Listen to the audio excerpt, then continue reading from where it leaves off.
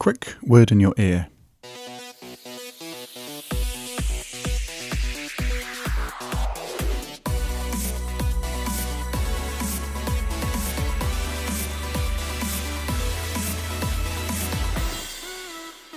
Hello and welcome to this week's Urgent Bite, brought to you by the Royal New Zealand College of Urgent Care.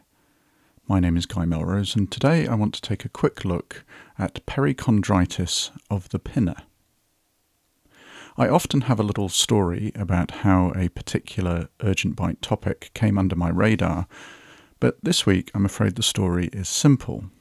I was reviewing the teaching of the ENT exam and I spotted a little gap in my knowledge that prompted a little further reading. Now when I say gap, I'm not talking about a huge canyon, but on this occasion it was a couple of points relating to a topic that I had perhaps not fully appreciated, and also a differential diagnosis I had perhaps not considered, so I thought that I would share these with you today. Perichondritis of the pinna is an infection of the perichondrium of the ear that can cause deformity if the condition is managed incorrectly, much in the same way as a cauliflower ear. The most common cause of infection in this area is trauma, and in recent years it has become increasingly common for people to pierce this part of the ear, and so piercings are often the reason someone might present with infection in that area. Abscess formation can occur, and much like the cauliflower, it can cause a permanent deformity, so prompt treatment before an abscess forms is needed. And also, prompt drainage is required if one has formed. Now, I will link in the show notes to the Stat Pearls chapter on this topic for you to have a full read, but I'm just going to share my little bullet point take-homes from reading this article. So the first thing I took from reading around this topic was that perichondritis and cellulitis of the pinna are different, and because of the potential for perichondrial damage, we should be aware of this difference. And a good way you can help differentiate is by looking at the earlobe. The earlobe is often spared in perichondritis. So if you see the earlobe is unaffected and the pinna is otherwise hot and red, then think perichondritis and treat and follow up accordingly.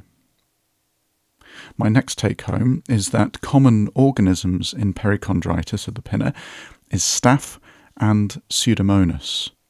Therefore, to cover for potential Pseudomonas, we need to be considering fluoroquinolones, so ciprofloxacin is a first-line treatment.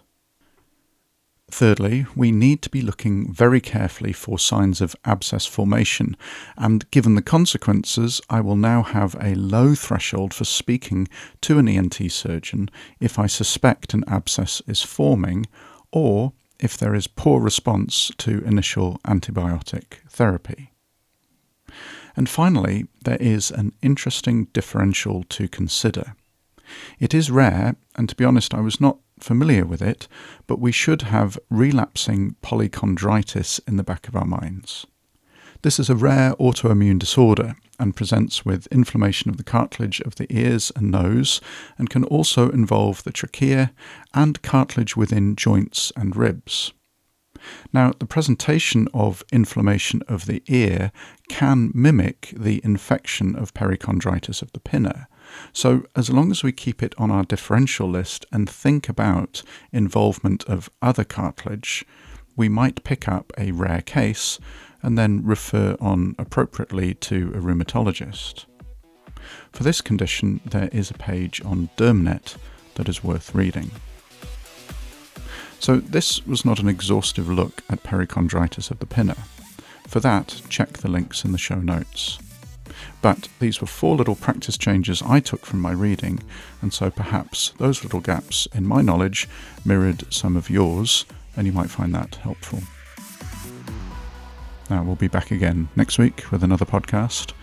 I look forward to seeing you all then, but for now, thanks for listening.